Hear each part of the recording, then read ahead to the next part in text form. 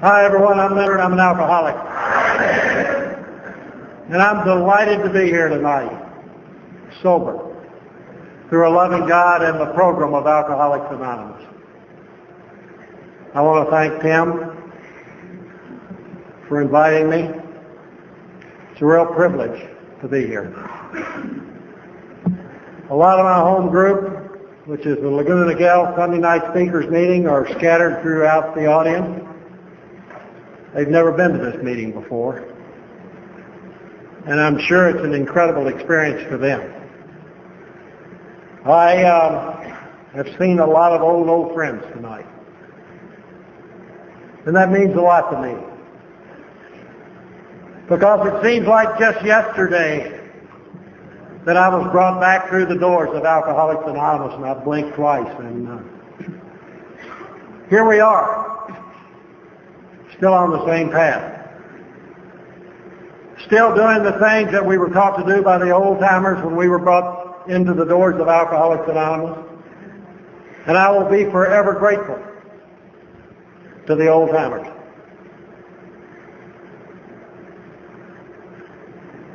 I can look back and see things a lot clearer today than I could when I was brought back to Alcoholics Anonymous, and even as I started to walk down the path with you. And you know, it's been simplified for me, and I'm grateful for that. And it's all about two things, and you've shown me that, and it's love and service. And it's that simple. And I just have to remember one thing, that our primary purpose is to stay sober and to help others. Alcoholics Anonymous is the most important thing in my life. Has been, is, and will continue to be a day at a time. I had lunch today with some members of Alcoholics Anonymous as we celebrated a birthday.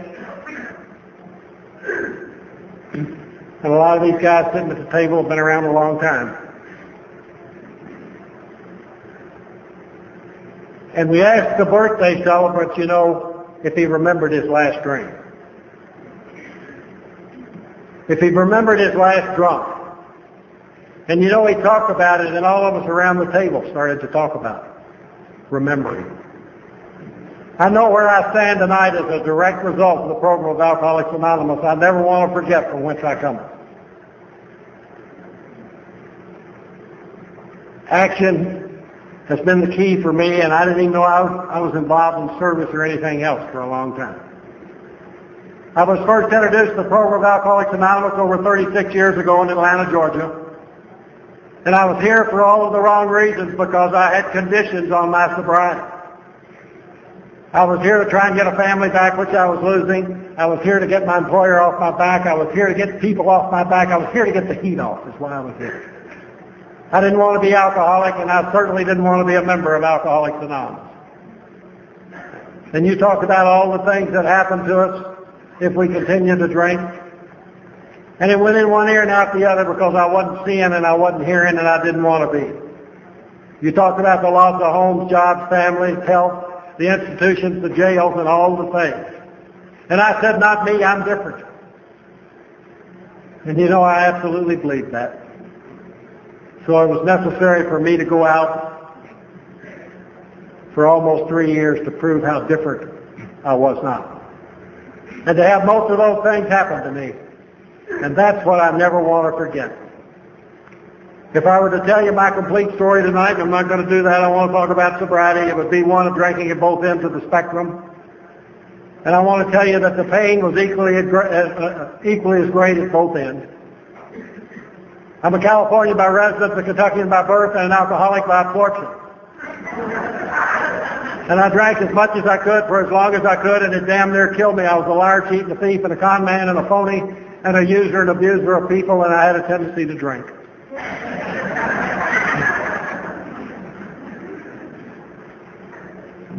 I'll tell you a little story, and it really kind of sums up kind of what it used to be like with me. I got walked in a bar one night, and he sat down, the bartender said, what do you have? He said, I want 3 beers. The bartender put a beer on the bar, and the guy said, I want 3. He said, all at once? He said, yes.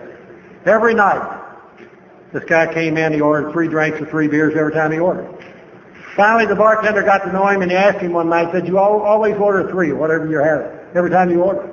And you repeat it. He said, is there a reason for that? He said, yeah, it's very simple. I have 2 brothers, and we made a pact a long time ago that when any of us took a drink, we'd take a drink for the other 2. The bartender said, I understand. And that went on for a while, and finally the drunk walked in one night, and he sat down, and he said, I'll have 2 drinks. The bartender looked at him and said, 2? He said, 2. And that went on for the better part of a week, and the bartender finally had it figured out that one of his brothers had died. So the drunk came in the next night, and he sat down at the bar, and the bartender walked over to him, and he said, I'm terribly sorry about one of your brothers. And the drunk said, what do you mean? He said, well, I figured out, you told me why you always ordered 3, and now you're ordering 2, that one of your brothers passed away. He said, oh, no. He said, well, what happened? He said, my doctor told me to quit drinking.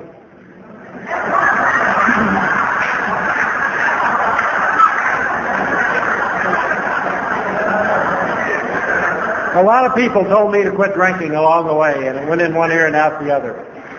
I can remember a few things. Very early in life I made a determination that I wanted to be a man. And my interpretation of a man is the guy that goes out in the world and competes, and there's no such thing as failure. And I tried to operate within that framework for a lot of years. I built a wall around Lynn Wilder very early in life, and it got thicker and thicker and thicker with time. And outwardly I was like the Rock of Gibraltar, but inwardly where I lived I was like a bucket of Jell-O. And I discovered that magic elixir called booze, and booze very simply brought my insides up the way I appeared to you outwardly. And I could operate within that comfort zone. Alcohol was the greatest friend I ever had until it turned on me. The 4 C's really characterized my drinking, because I drank in the beginning for comfort, then I drank for courage, then I crossed that line from controlled to uncontrolled drinking, and I drank compulsively. And the end result in every area of my life was total corruption. Change should have been my middle name, because when I became uncomfortable in any given area of my life, I made a change. In other words, I was a runner, a drinker, and a drunk for a lot of years.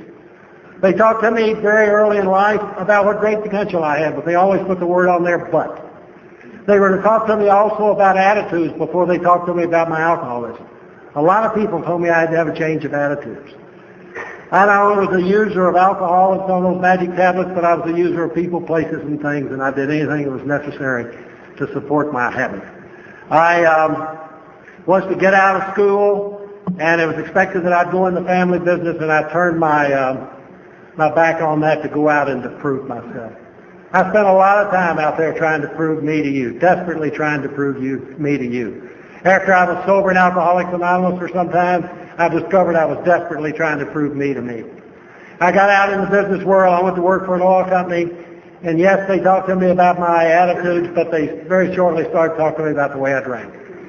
They said, Lynn, why do you drink the way you drink, say the things you say, act the way you act? And I thought they were about to find out about me. I'd have to make a change. I made some changes, and sometimes I was fired from jobs as a direct result of my alcoholism. And I stayed in that job, and I finally got fired from that job. And I had an athletic background, and I identified some with our second 10-minute speaker tonight. I had an opportunity to get re-involved in athletics at a coaching and scouting level, and I was a leader of men every day and a drunk every night, the Jekyll and Hyde that we know so much about. And it wasn't long at all till they were asking me the same questions. And the results were the same because my disease was progressing. And I was to get fired from that job, too, as a direct result of my alcoholism, and I ended up going back to my hometown. Looking around, all my friends that I'd grown up with were successful, or at least that was my perception. They all had jobs and they were married. I went into the family business and continued to drink, and to drink a lot. And I decided that I should get married, unfortunately, for the lady that was involved. And I don't have to tell you what happened here. I'm an insecure, immature, irresponsible drunk, so I get married. And we had a baby out of that marriage, and I did not see that baby for 11 and a half years as a direct result of my disease. And I had to go on from there. And it's one of progression. My story is your story. If you did it, I did it. And if I didn't do it, I thought about doing it. And I had to go on from there. And just one other quick story, and that is in 1963, I'd already been introduced to Alcoholics Anonymous. But I came to one morning, there weren't treatment facilities around then. They'd detox you, and I'd been detoxed a lot of places and then put on the street. And I'd run in and out of Alcoholics Anonymous to get the heat off. But one morning I came to in December of 1963, and there was no doorknob on my side of the door. And I had become a blackout drinker, and I wasn't sure where I was, and I was to find out that I was in Milledgeville, Georgia, which was the Georgia State Nut House. And I wasn't in there in an alcoholism unit or anything. I was just in there as one of the number. And you know, as I stand here tonight, I don't ever remember them saying anything about Alcoholics Anonymous or talking to me about the disease of alcoholism. But so what? I'd already been introduced to AA. And the way they treated you in there was they gave you massive doses of Librium and Thorazine. And they gave you enough Thorazine. You've heard about the Thorazine shuffle, that if you got up and down the hall in a day, you'd have a hell of a day.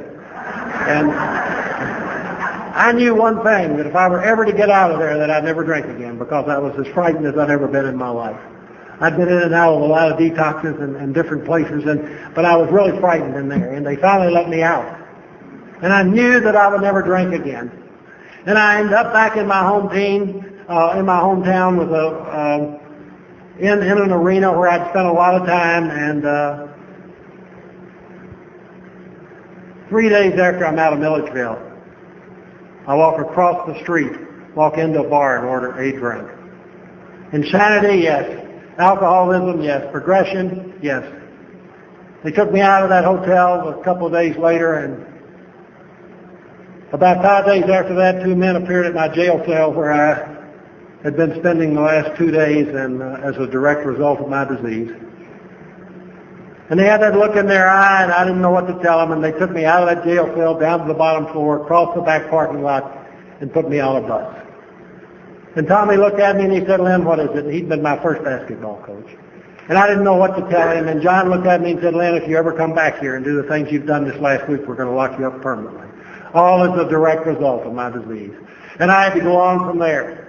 I'll just simply tell you, in 1964, I got off an airplane at LAX. I came out of a blackout, and I was still defending my right to drink. And I was standing right in the middle of my wardrobe.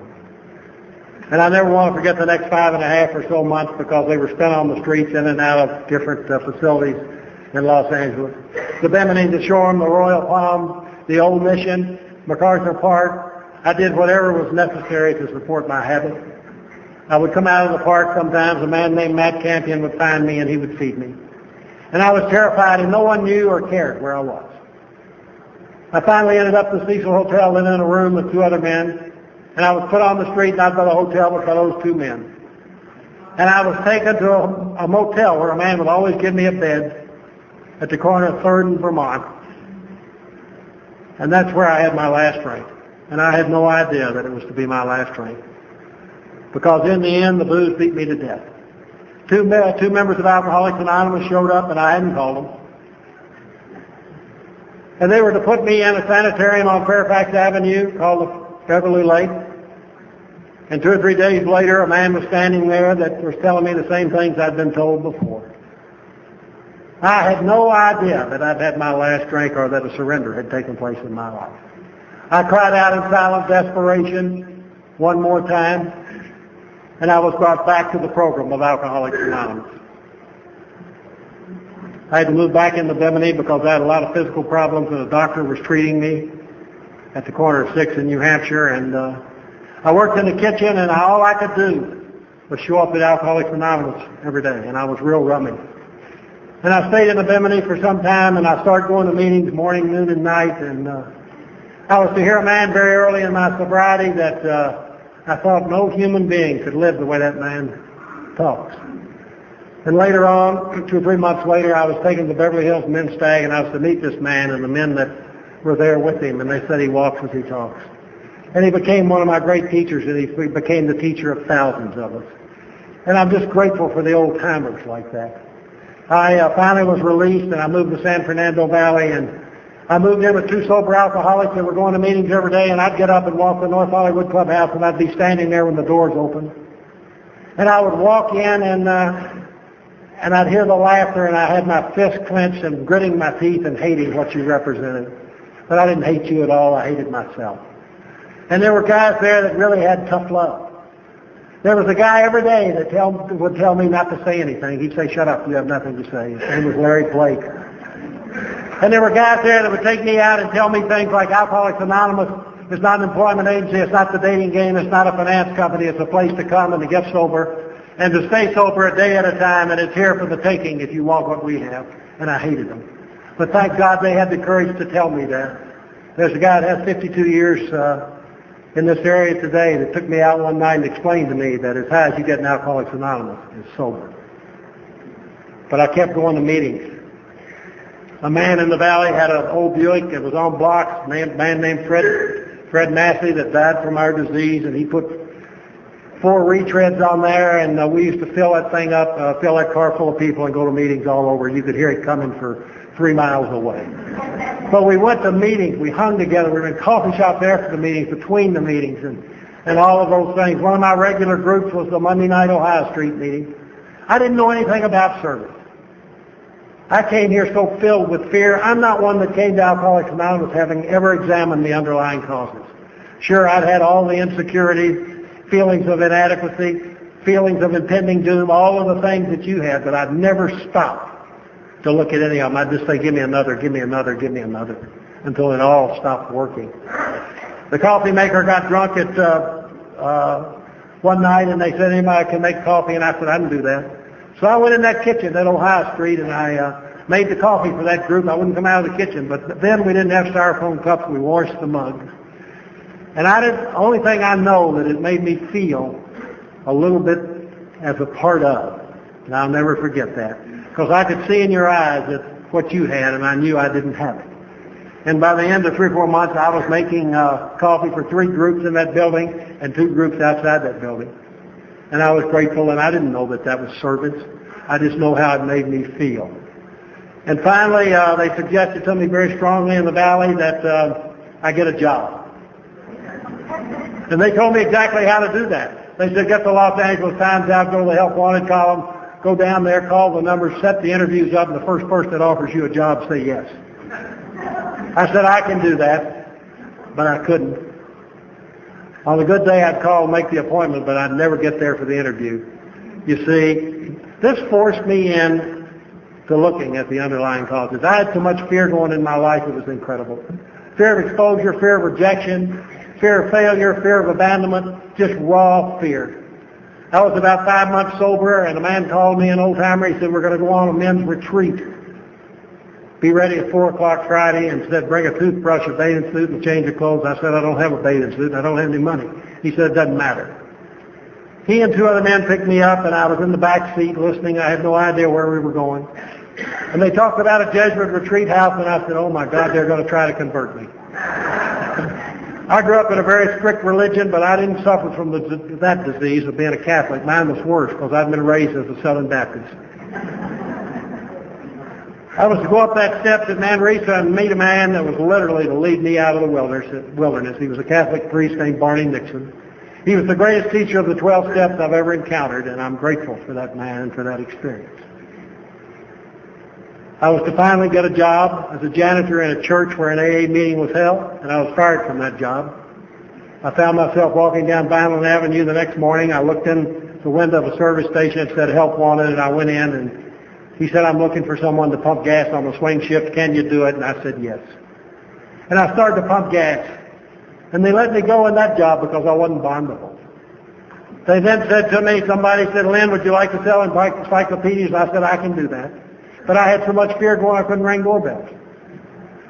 But you know, I kept showing up at Alcoholics Anonymous on a daily basis. I never want to forget my first year. My total income was $1,237, and I was overpaid. But some doors started to open for me, and a lot have closed also. But that's life, and that's what I was to find out. My second year of sobriety, I was at the Brentwood meeting. A beautiful lady went to the podium to read chapter 5. She was tall and blonde and young and gorgeous. And it's a program of attraction, and I wanted what she had. And we were to fall in love and have a wonderful life together. We were all involved, and there are people sitting in this room tonight where we were all involved in service, convention work, and doing different things at meetings, and we moved to Laguna Beach in 1971. And life was good. And my original sponsor, after I had done the 8th and 9th steps, said to me, and I knew I hadn't forgotten it, he said to me, what about that baby, Lynn, you haven't seen in 10 years. I said, oh, yeah. And he told me exactly what to do because she was living in Chicago. I then decided to do it on my own terms, which means manipulation and control. And any time I did that, I was in trouble. I was pulling a lawyer off bar stools in Los Angeles pretending to carry the message of Alcoholics Anonymous, and that wasn't what I was doing at all. I wanted him to get visitation rights so I could see that daughter, and he did. I went to L.A., actually got on an airplane. I called her mother. I said, I'm coming to Chicago. I want to see Gail. Gail's our daughter. I want to spend the weekend with her. I'd done everything but take a drink because I was on the worst dry drunk I pray I'll ever be on. I got off that airplane at O'Hara. I checked in a hotel in downtown Chicago. You had taught me extremely well because I went in the room. I called Alcoholics Anonymous. They said there's a 6 o'clock meeting 2 blocks from you at a place called the Mustard Seed. And I hit the pavement and walked in that meeting, and the only thing I can tell you, I walked out a little less crazy than when I walked in. I called her mother, and she said, Lynn, she doesn't want to see you. And thank God it happened that way because it put me on my knees in that hotel room that night, and I said, God, you take it. Thy will be done. I got up the next morning and wrote them both a separate letter of amends, and I'll never forget going down and mailing them. And I was to get the second gift of my sobriety, and that was freedom. Freedom from all of the things that had me trapped for so many years. I don't know about you, but when I got to Alcoholics Anonymous, I had so many secrets, my secrets had secrets. They told me to tell the truth, and I said, which truth? I had a lot of difficulty with the truth for a long, long time. A man named Father Ted Hatton helped me with that tremendously. You know, he said, Lynn, you stay away from the nickel and dime line just like you stay away from a drink. Because, you know, I think honesty is the key. It has been for me. And I was a long time getting there. We come in here, we uncover, we discover, we discard, and we recover. And life went on, and life was good, and we're in Laguna, and our second child was born down there. Allison was born here, and anyway, I stayed in touch with that daughter in Chicago, and finally I got a card from her and said, I'd like to see you. And she came into our home in Laguna Beach, and she's been here a long, long time. She's my oldest, and we all set 2 separate families many years ago and watched her graduate from college. And her mother turned to me and she said, Lynn, I can't thank you enough for what you've done for Gail. I said, don't thank me, thank Alcoholics Anonymous. She went on to law school and she's been a practicing attorney for some time. Pam and I had 2. One was born at the Good Samaritan Hospital. The second one, our son, was born in Laguna Beach. We stayed active. She was active. I was active. Life was good. In 1984, I was at a conference in Florida on a Saturday night with a friend of mine named Ramona from Oklahoma, a great Al-Anon lady. We went to the room after the Saturday night meeting, called Pam. She had a lower back pain. She said it was nothing, but it was something because 10.5 months later she was dead. And we spent most of that time at the UCLA hospital, and a lot of you were there on a daily basis. You surrounded us. You surrounded our children, and I've seen that happen over and over and over again. And thank God for that. You know, we help each other. We love one another. We serve one another. We may talk badly about each other, but when someone's in trouble, we're there. And we were all there when she stepped in the next room, and, you know, I had no idea what the mothers of the world do, but I found out quickly. And life goes on. And one more time, I had to become willing, and willingness has been a key for me. And I was to get a job where I had to get up and commute to Carson every day. And I thank God every day I got on that freeway for the opportunity. And I could stand here and talk to you about life, which we all experience. And I don't know why I thought possibly that I was exempt. You know, it's like I lived in a fantasy world. But it's called life.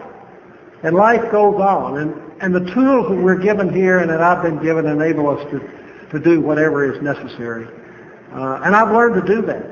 I mean, when Pam was at UCLA, I would come down into that hospital at night, get in my car, and sometimes I would just sob all the way to a meeting of Alcoholics Anonymous. Whether I went to the Palisades, whether I went to Ohio Street, whether I went to the Arlington group, wherever I went, I would go take my seat in a meeting of Alcoholics Anonymous.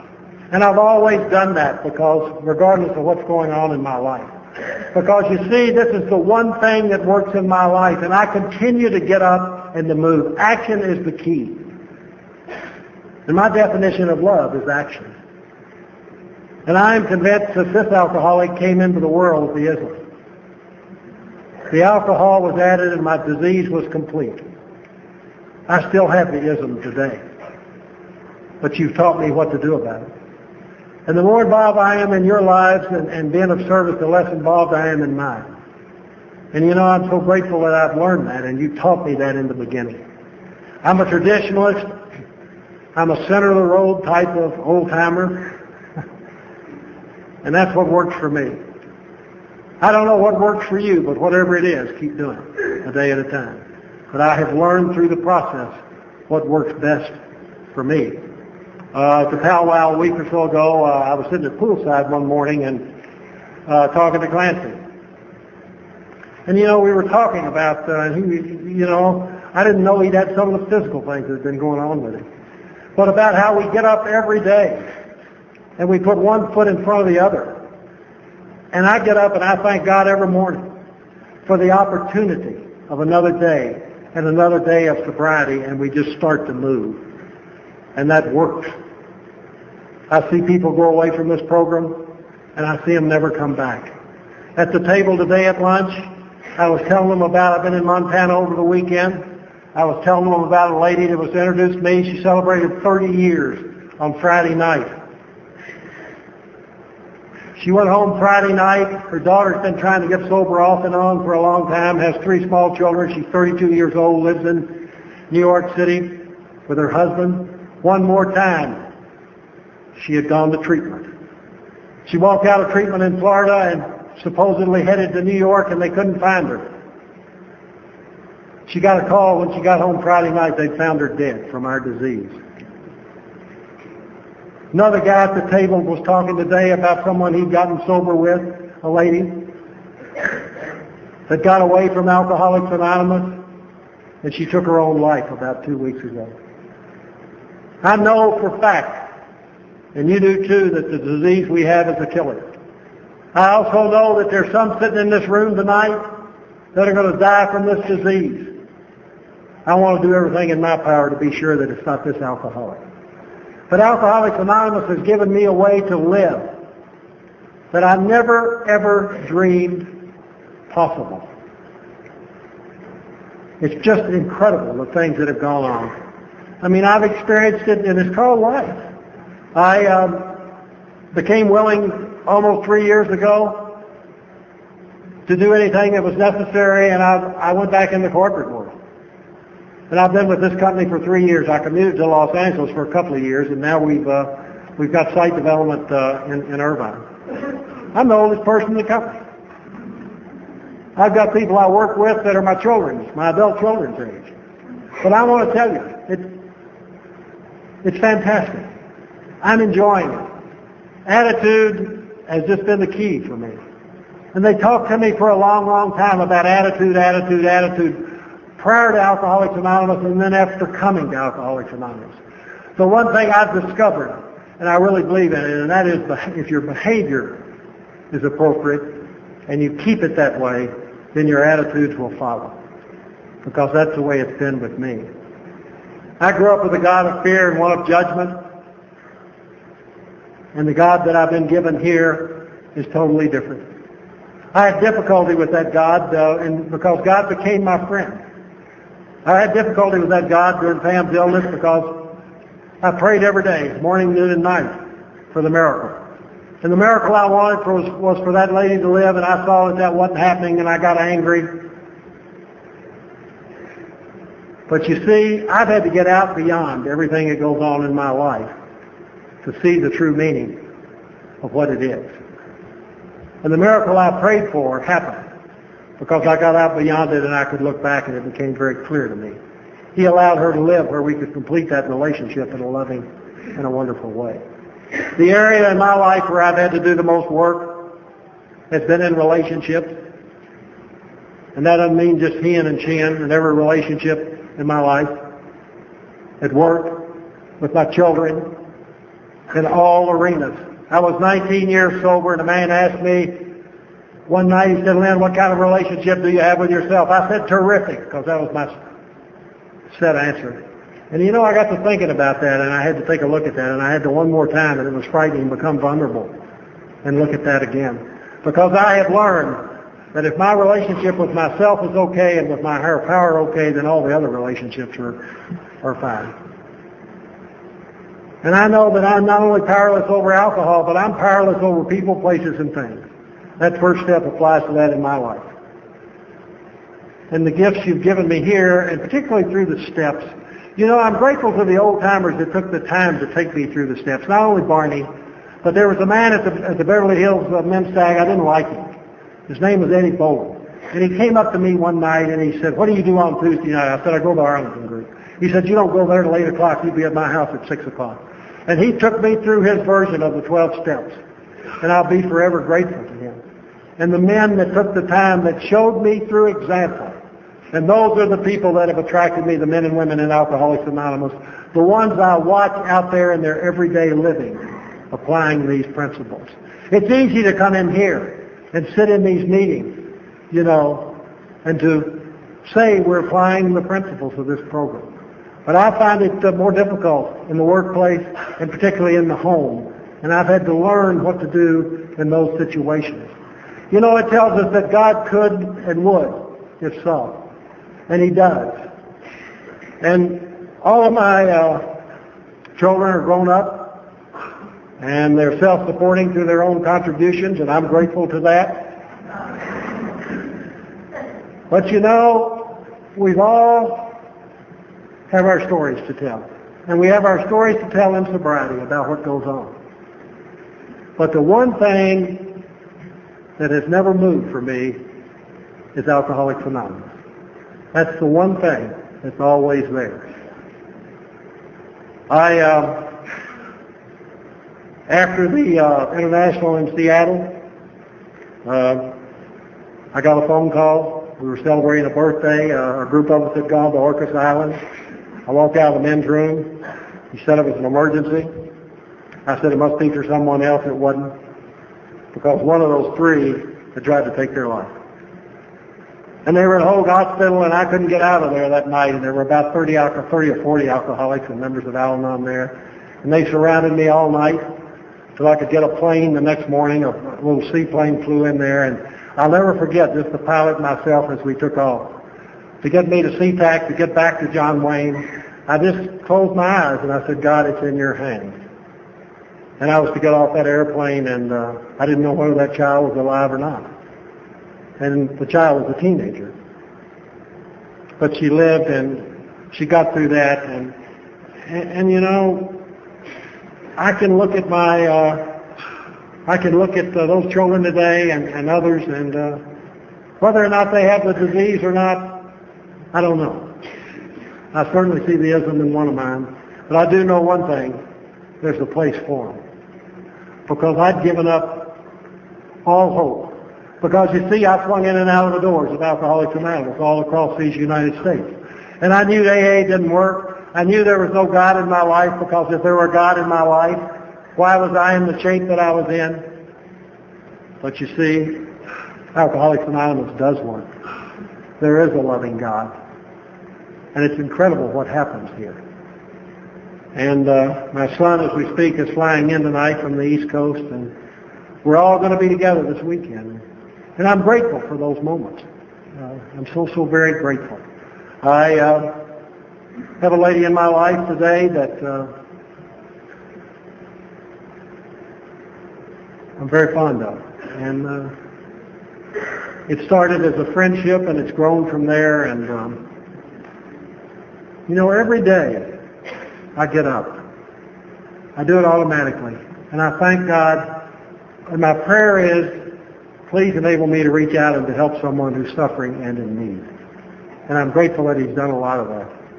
And then every night, I thank God for the day. And I pray for the alcoholics.